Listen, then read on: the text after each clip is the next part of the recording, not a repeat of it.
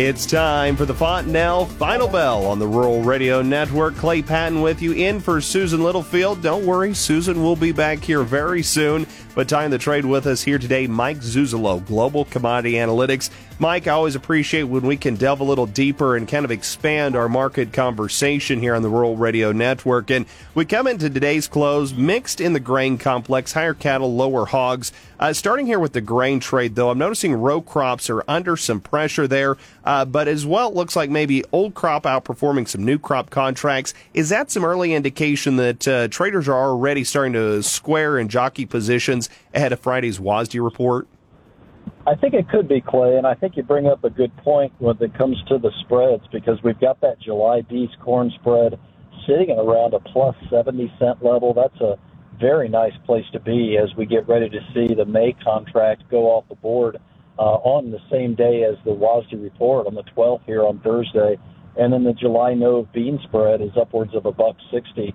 And those are really nice numbers to be looking at as the July gets ready to take over as lead month futures. And it's interesting that the May-July corn spread is plus 60 roughly, and the May-July bean spread is plus 30 roughly. And so especially in the corn, given the fact that we had those cancellations by China, I think that EPA announcement about E15 in the summertime is helping, and it just kind of suggests to the trade, I think, and to me, I guess, that we're still looking at a tighter supply to meet a still very robust demand. And I think that's where maybe the trade is trying to play it a little bit safe when it comes to the pre-WASDE numbers, because we will get those first 2023, 2024 supply-demand numbers.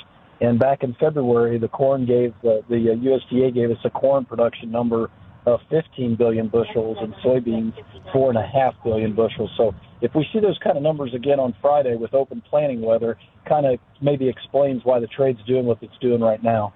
It's interesting how we kind of continue to watch that. And again, a lot of this seems to be on the demand side of the conversation. But on the supply side of it, wheat is kind of bringing up a whole conversation of its own. Chicago wheat in particular here in the U.S. is under pressure, that soft red wheat. But you look at Kansas City hard red winter wheat, you've got Minneapolis futures back in the positive. Is this have correlations to do with what's going on with European wheat prices now kind of being kind of the best in the world and overshadowing that Black Sea trade a little bit?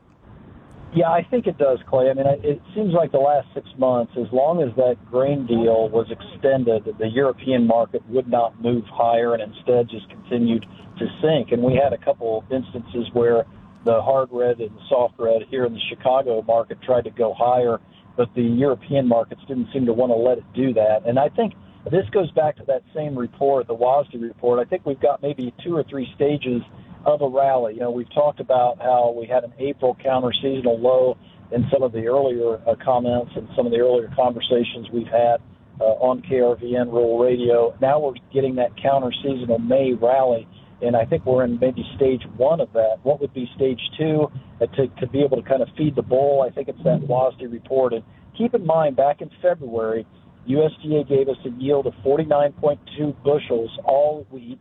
That's up 6% from last year, and it's a linear trendline yield. And I think that's what we really want to focus on as we get Thursday's report, and for the wheat in particular. And I think that's where maybe we could link up this rally in the hard red spreading to the soft red wheat, especially given the funds are still net short, something like 130,000 contracts of futures and options, and they're right there at the beginning of 2018 levels as far as net short positions.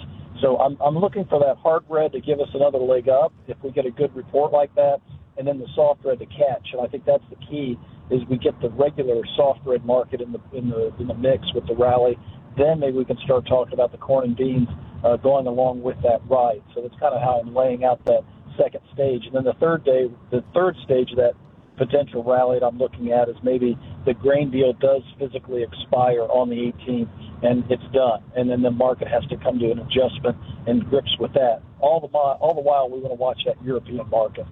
So in saying that too, Mike, as we've got such big things starting to move into place here, and really these are, kind of global phenomenon happening with it. Today's USDA crop progress numbers, the numbers aren't out yet as we're talking here, but is that more of a speed bump in this week's trade, or could that have still some fundamental basis as to whether guys are bullish or bearish? Yeah, I think it has a lot to do with how we trade this week, especially with the weak demand numbers. We're almost put on our back heel here at this point. We need some good export sales numbers, especially with the WASDE report looming. But I was struck by the difference between the Newswire's estimates on corn planting. The average trade estimate for the Bloomberg number was 43%.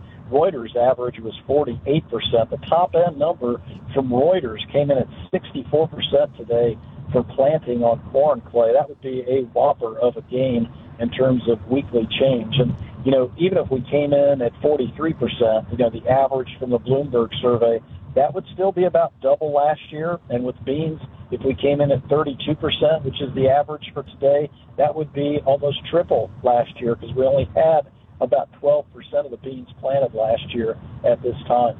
So, Mike, given your wide connections here across the country with a variety of producers, can you tell us from the conversations you've had, are guys getting in the field that aggressively, or do we need to take this with some grains of salt, especially when you look at the northern plains? Yeah, that's a tough one because I think guys are getting more aggressive because it's warming up, especially soil temperatures. And over the weekend, and I think this had to play in today's price action and new crop as well, today we did see a market where the weather pattern did give us some really needed rains in both the western Corn Belt and central Corn Belt. So I'm inclined to think, Clay, we're going after it a lot harder. I'm not sure today's numbers will show that, but I will also say the emergence is a big deal because we are hearing of replant east of the Mississippi.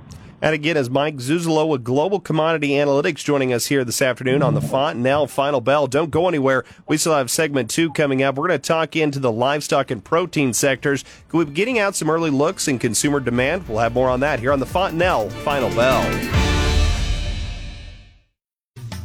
Welcome to the Fontanelle Feature. I'm Joe Gangwish, FSR with Fontanelle Hybrids. We're going to visit with Bob Wiseman. He's a Fontanelle Hybrids dealer in the Hershey, Nebraska area. So, Bob, tell us what you enjoy most about working with Fontanelle Hybrids. I would say it's the relationships that we've built with our FSRs and agronomy guys, just the knowledge that's out there, and any questions, people are readily available to answer and help you out. And being a dealer for Fontanelle, what's been the most rewarding aspect for you? Finding the products that fit a producer's needs and watching them succeed. And what makes Fontanelle stand out among other local seed brands? I would say it's probably our large selection of quality hybrids to fit all maturities, and then the abundance of varieties with and without traits to fit everybody's needs. For more about us, you can visit Bob Wiseman there in the Hershey area, any of our Fontanelle dealers across the state of Nebraska, or go to fontanelle.com.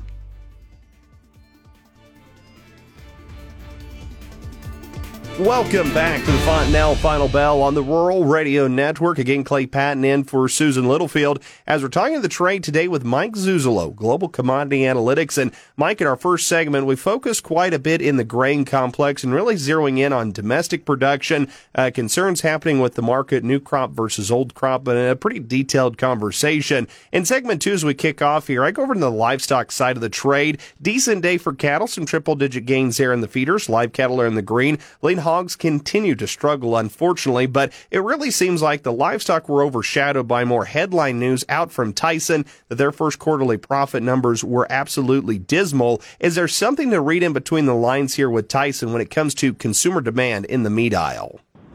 I think there could be, Clay. I think it's something we really want to watch because if this is not a one-off issue with one company and we start to see this pattern develop in other earnings reports by other meat producers, it could be that the USDA data that we've seen so far on the early part of the summer grilling season, as that kicks off here in the next couple of weeks, we're going into a very weak. And I think that's a very big problem, even on tighter supplies, because we really have supercharged this market up in terms of record high cattle prices.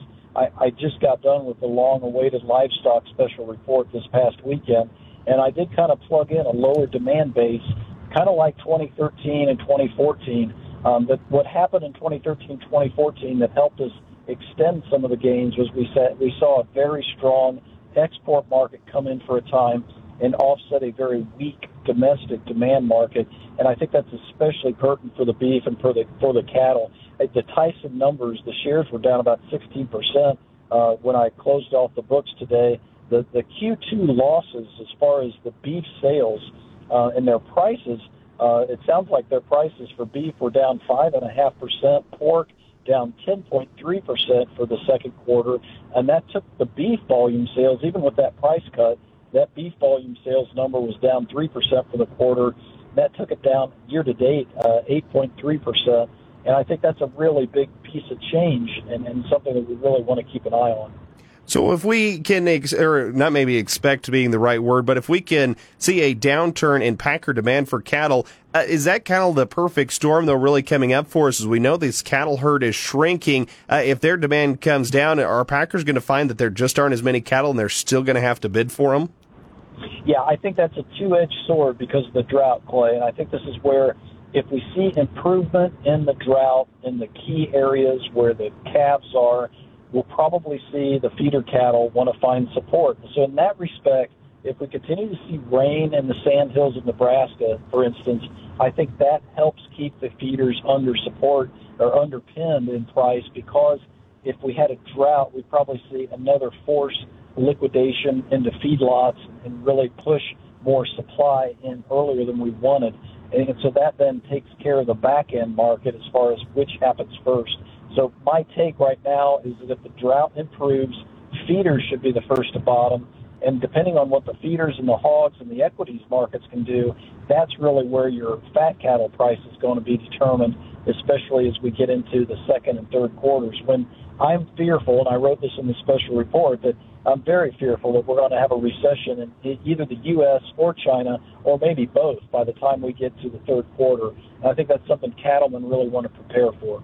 And you briefly touched on the hogs there as well, but kind of going back with that consumer mindset that Tyson kind of let out today, is your thought is an $80, $83 pork carcass? I mean, is that where the price-conscious consumer, is that where they're going to want to go?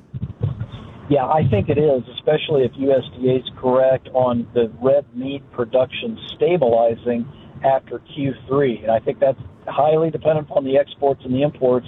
And so, therefore, we're going back to our currencies. How much do we get from Brazil? How much does Brazil send to China? How much does Australia send to the rest of Southeast Asia? Those are the three big things that I'll be watching here in the next 2 quarters, because those will probably determine quite a bit of our fat cattle marketing price, our steer prices. Mike, we've got about a minute left here. Let's talk macro markets here for just a brief moment. Anything now that we've got the Federal Reserve's latest FOMC meeting behind us, interest rates there, anything to be watching from a macro perspective? You know, I got the sense that the Fed was very much on top of the idea that the banking financial sector and what's happening geopolitically could be slowing down our global economy pretty rapidly. And therefore, they're going to maybe try and take a pause in the month of June, and then maybe take another pause in the month of July if they don't see a big rebound in inflation. And so if our consumption fears are warranted, we see the consumer back away from the markets in the food sector, I think that could mean that they may back away in the energy sector as well, and the Fed has less pressure. I think the Fed also wanted to see what would happen with the debt ceiling negotiations as well, Clay. So I'm hoping the dollar does not come in and give us any kind of grief as far as charging up the flagpole and hurting our export base. And that again is Mike Zuzolo with Global Commodity Analytics. If you'd like to talk with Mike more or learn more about Global Commodity Analytics, visit globalcomresearch.com.